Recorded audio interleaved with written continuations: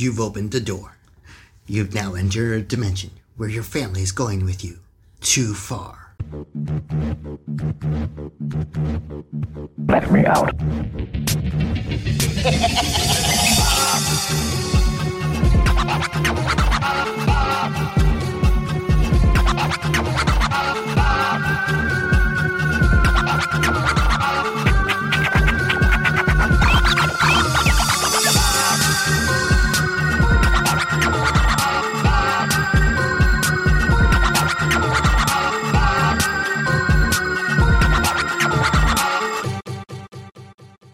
Hey, this is a Tad Too Far, and this is Tosh here with Damona. Howdy. And Athena. Hello. And this is family members in the TV show. And so I picked round 3. So I picked Twilight Zone. Woo! One of my favorite shows of all time. Yeah, so God, do I have to explain Twilight Zone? I mean, I know it hasn't been... there's for maybe a basic. Maybe. Yeah. Okay. So, okay, before Black Mirror, there was Twilight Zone. Amen. And so it was an anthology series, so not every episode linked to any other episodes. The best seasons are seasons 1 and 2 because they were written all by Rod Serling. So, I mean, that guy almost killed himself writing season 2, but and he's the main voice when you hear it. So there was a later Twilight Zone, but it was kind of like it turned in, not Tales from the Crypt, but it was kind of more horror than actual Twilight Zone. Tales from the Dark Side? Or Tales from the Dark Side, that's what I'm thinking of. And then around the same time as Twilight Zone was one called, what was the one? Beyond. Something Beyond. There was a... Beyond Fiction? Not Beyond. It was something like, don't adjust the horizontal, don't adjust the vertical. Yeah. Yeah. I watched that too, but I cannot think of it. So, but yeah, so the concept of Twilight Zone was always like something that you thought was mundane turned into something extraordinary, or something kind of extraordinary that turned out mundane. So type of thing. So they had one where it's these 4 people, they're in this room with no doors and windows, and they're trying to figure out what the heck's going on, and they're keep trying to climb out, and they can't, and then you come to find out they're toys in the shoebox. Oh, yeah. Right. And then you have other ones where these people are in the neighborhood, and then all the power turns off. That is my favorite. That's the one I was just thinking of. That is my favorite. Oh, I think it's What Happened on Mulberry. No, Mulberry that's Street. Dr. Seuss. That's Dr. Seuss. It's something similar, but yeah, so what turns, like, all the lights turn off, and then one house gets their power on, and then all the neighbors are angry at that neighbor, and it turns into mass chaos, and you come to find out it was aliens messing around with the electricity, trying to see what humans would do if you turned off all their power. Like we're lab rats? And for the longest, you didn't know that it was aliens. And that's what made the Twilight Zone so good. It made you think with the characters, what is going on? And then to find out that it's either maybe you thought the same, but more than likely you were way off, and they would just blow your mind. Yeah. And Twilight Zone is like one of my, when it comes to TV series in sci-fi or horror, it's one of the top 5. And then we're talking about the later version of the earlier version of the show. Yeah. Because the later version was a little watered down. Yeah, a little watered down, a little bit more horror-y, or more like morals. Kid-friendly. It was actually a little more appropriate for preteens, where they could more understand it. Wasn't the first few, like, fantasy-oriented, the first couple? More so than, like, the horror part of it? They could become horror because it depended on the visual as well as, like, if you listen to it on the radio, you could say it's more sci-fi. So are you talking about the colored one or the more black? I'm talking about the black and white. Oh, okay, yeah, because after Rod Serling quit, like, it kind of went, but then there was a colored one, like, I want to say back in the 90s. Really? I think that's one. But and I want to say it came out after the Twilight Zone, the movie, which that one starts out horror-wise, because... Well, me and my mom always used to have a joke, because the way it starts out is like the guy picks up a hitchhiker, and then the hitchhiker is like, they're listening to radio, and then they play this. So me and my mom used to do it kind of jokingly, but it's like they play this thing called TV theme songs, right? And so the guy would sing one theme song, and then he'd be like, "Oh, it's that show," and then the guy would switch, right? And so it ends with the guy who does the Twilight Zone theme zone turns into like a werewolf and rips him apart, and then it shows the title screen of the Twilight Zone. and that's why it's like, Jeez. yeah. I mean, it wasn't graphic, but you could tell. Still brutal. Still brutal, yeah. So that's where the Twilight Zone kind of took this weird turn into. Yeah. So, for my family member, I picked my estranged stepsister, Sandra. Sandra. So, I shouldn't do last name. Sorry. Anyways. There's plenty of them. Yeah, Williamses sure. are too hard to narrow down. Sure. Okay. So, with the concept I wanted to do was like, because sometimes they would do stories on other planets. So with this story, it'd be she's a person on another planet. And so what you got to understand about my sister is she loves growing plants and is a big animal lover. Like her empathy level for animals is like at through the roof. Okay. Peter levels? Kind of, yeah, because more, I mean, yeah, she'd rather, and that's kind of where the Twilight Zone story comes in, is that alien planet kind of helps these plants grows and kind of has high empathy for the animal life, and then, you know, there's a colony there, but she kind of feels like they're hurting the animals, and so she kind of helps them to the extent that all the other humans get killed, and she's the only person there left with the animals and plants. Help caring for them. So she's one of those that puts animals over people. Like, nice. Okay. Yeah. Wow. I like that you put it on another planet. I like that how you incorporated it into a show. I could see that being like. Now, was that based on an episode, or did you kind of create that episode? I kind of create that episode. Cool. Because I could see that, yeah. Especially if she felt that the humans weren't trying to coexist with the animals or plants. They were like, oh, we're just chop them down. Oh, we can eat that one. Or, you know, it's like, you know, especially if the animals like being docile and kind of like domestic. It's like, you know, rather than trying to adopt it as a pet, people are like, oh, look, easy cooking, you know. Nice. You know what? That's how you could build it as a story, you know. Cool. So, yeah. Well, so I don't. Do you want me to talk more? I mean, I can get into it. I can go if you. So for my Twilight Zone, well, for the family, so this time I had to make it personal because I am the black sheep of the family. I am the one that has more of a spiritual connection to sort of dark things, scary things, okay? And I will explain this, and this is going to be hopefully really good. So I picked this is the Twilight Zone, the later version, the in color. Says it's a little more, I say PG-13, definitely not for little kids, but a little more PG-13. And this episode, it was called The Shadow Man, and there's a part 1 and part 2. But basically, it starts out, 13-year-olds should not be afraid of the dark, but for Danny, they will come up. They'll come up from the dark in the Twilight Zone, and I just like immediately, I'm like, I'm Danny.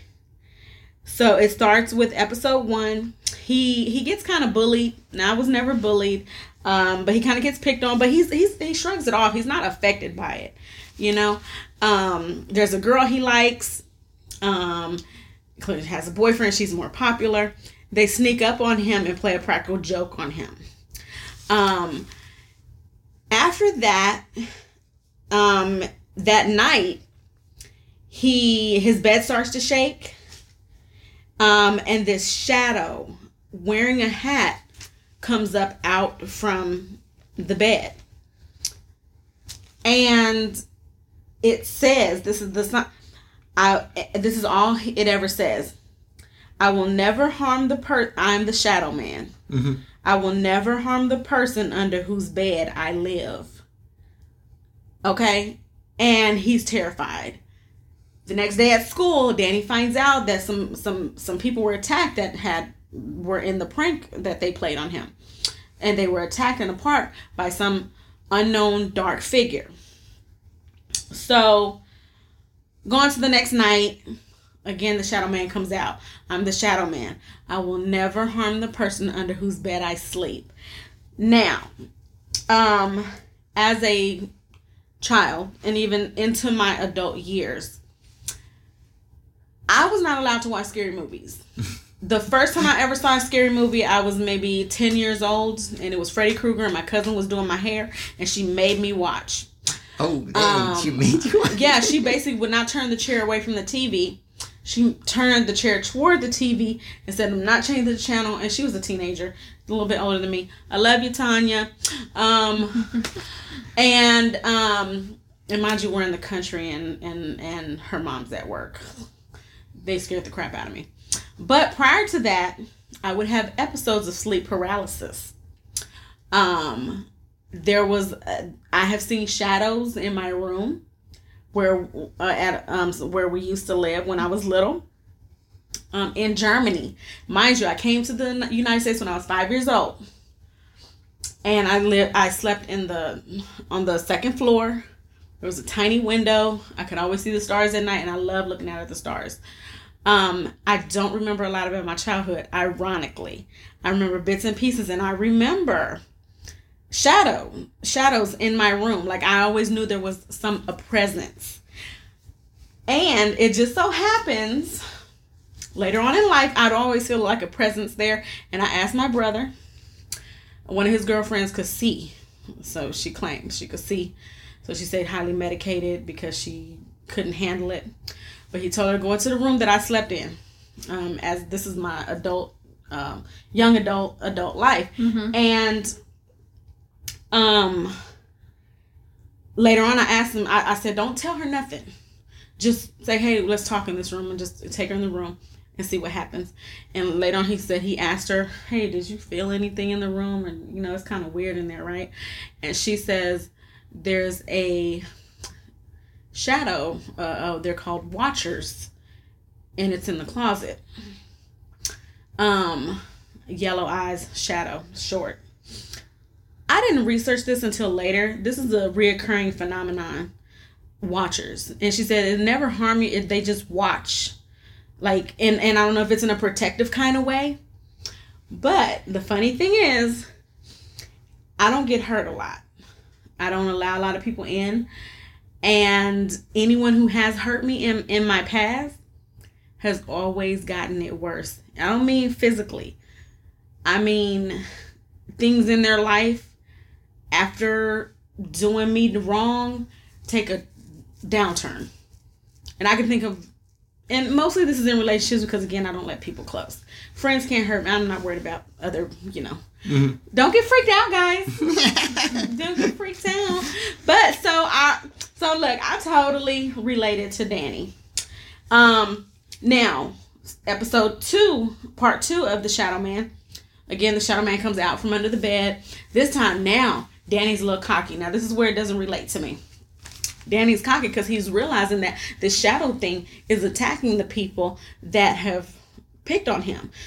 So he has the nerve. He knows he can go out at night because he knows what's attacking the other people is not going to attack him. So it's his way of getting in with the girl. Mm. And so he gets in good with the girl that he likes as her tutor.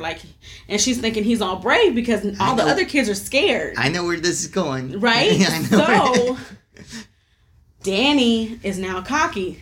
Shadow Man comes up. I'm the shadow. This is something he says all the time. I'm the Shadow Man. I will never harm the person under whose bed I live. And Danny's like, all right, guy, just close the window on your way out, and because he'll climb through the window to get out of the room.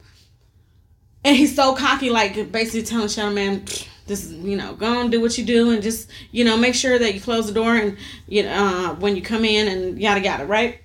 And so Danny had told this bully to meet him in the park that night. Danny and the bully meet up. Shadow Man comes out. He's standing behind Danny. And Danny's cocky. Oh, are you scared? And the bully's like, dude, run. He's behind you. And the bully runs off. Danny turns around and he's like, thanks, dude. You know, just make sure you don't hurt him too bad. And he keeps walking toward Danny, just breathing, because he has this thing where he just... And Danny's like, dude, what's going on? It's me. You live under my bed. He said, I am the shadow man. I will never harm the person under whose bed I sleep. And Danny's like, I know you live under, or you know, something like, you live under my bed. He's like, but I'm someone else's shadow man. Or I live under someone else's bed. And you hear him scream. And that was the end of the Shadow Man, right? Or that show. So just the way it related to me, just seeing the shadows and having this, I would not call it protective, but just this feeling like I'm never alone. Don't freak out. You can spend the night at my house. Okay. So yeah, that's the real Twilight Zone. Yeah. See, I thought it was going to go a different way. Really? Well, because you know how half of those stories are like moral tales? So I thought it was going to be something like he hooks up with the girl and ends up spending the night there, and the Shadow Man shows up, and because Danny didn't sleep in his bed, the Shadow Man's like, well, you ain't on your bed. Oh, yeah. You know what? I thought it would go that way because the Shadow Man showed up at the girl's house. Oh, okay. But did not attack her because Danny was there. Danny didn't know that, though. It was just kind of like you see him out and like just looking like disappointed. Gotcha. I gotcha. Creepy. So mine's not nearly as terrifying. I did a real show called The Walking Distance. Okay. Which aired way back in '59. It's the 5th episode of season 1. Okay. And so in Walking Distance, the main character is Martin Sloan. He's played by Gig Young, and he's a 36-year-old advertising executive driving his car in the countryside. And so for Martin Sloan, I have, who I mentioned in the last episode, my adopted father, whose name is Barry. And I picked him because he adopted me and my brother, and then got married, and then had 2 of his own children. So in 3 years' time, he went from single guy to married father of 4. And I was like, dude, like, this guy gave up everything. And, like, he's one of 3 kids, and neither his sister or brother have ever been married, have no kids. And so, like, he's the only one in his family who, like, left the, like, single, nice yourself life to go and have a family. Right. Okay. And so because of, like, when you're adopted, you often think, like, man, this person, like, sacrificed a lot for me. And so occasionally my brother, the one that acted like Bart Simpson, was a little bit of a stinker. And I was like, dude, what are you doing? Like, we should be thankful for everything we're getting. Don't be a turd. And so I often would, like, listen to my dad's stories about his childhood, and, like, maybe he, you know, thinks about what it would have been like if he had gone a different route in life and not adopted and had, like, instant family. And so in this episode, he's driving his car in the countryside. He stops at a gas station to have his car serviced. He talks to the gas attendant about growing up in the area and decides to walk to Homewood, which is 1.5 miles away, and it's his hometown where he grew up. And he starts walking there. He gets to the drug store, and he orders a ice cream soda, and it's the same price it was when he was a little kid. And he's, like, talking to the guy behind the counter, and the guy's kind of just acting odd, and he walks out. And so then he's in the park of this hometown, and he sees his younger self carving his name into this bandstand. And so he goes up to him, and himself, the 11-year-old version of him, gets scared and runs away. And so he follows him, and he comes across his home, his actual home, and his parents are there, the same age they were when he was a kid. And so he's just kind of like, and so he's calling these people mom and dad, and they're looking at him like, what? And so they kind of shoo him away, and he comes across the neighbor who has a brand new car, but it's a 1934. And this kid keeps talking about how it's brand new, and the guy, Martin Sloan's like, brand new, like, and so he realizes he's not in 1959, he's in 1934. Yeah, and so he kind of just is wandering around the town, and he ends up going back to the house and trying to prove to his parents that he is who he says he is. He brings out his wallet, shows his ID, has money that's dated later than 1934. He freaks his mom out. She smacks him. And so he goes back to the park, and his dad picks up the wallet. But when he's back at the park, he sees his younger self again, and he tries talking to him. And he's on a merry-go-round, and he causes his younger self to fall and hurt his leg. And as soon as that happened, his leg hurts. Oh. And so he tries telling his younger self to, like, enjoy his youth and his boyhood and not to grow up too fast. And then he's carried away. And then it shows him sitting there later on. His dad comes back with his wallet. And he's like, I believe you. I've seen the money. I've seen your driver's license expires in 1960. And he's like, there's a time and a place, though, for everybody. Like, you can't go back to your childhood. That's already happened. You need to enjoy what's in your adulthood. And so then it shows him going back to that drugstore. And now the same ice cream soda is 35 cents. Oh, okay. And then it shows him walking back to the gas station, and he gets there, and he pays, and he drives away, and then the narration comes over, and it just says, like, every man might think about going back to home, but you never can, and it's just a little glimmering wish kind of thing. And so that's why I thought my dad fit really well, because although he did have a childhood and a fun young adult life before having this instant family, we all know that he absolutely loves having us. Like, he wouldn't change anything for it. But we do think he occasionally thinks back to, like, what if? Do we all, though? Have you ever, like, you had the... Oh, yeah. Like, if I could go back to that time, especially with how crazy the world is, I wish I could go back. Mm-hmm. But there are parts to enjoy now. Yeah. Like, his dad's message was a good one. Like, you can't go back and relive it, and you don't want to waste all your time thinking about it. You want to enjoy what you have. I think the biggest waste of childhood is wishing that we were older. Yeah, definitely. And trying to be older. And then vice versa, though. When you're grown up, trying to think back and wanting to be young, hang on to your youth. But I think when you're younger, you try to pursue that quicker. Mm-hmm. Where when you're an adult, you think back on it, but you know you can't. You know that you don't go back, but enjoy. Like, you learn the life lesson of enjoy your life right now the way it is, and just look back and think of the good times.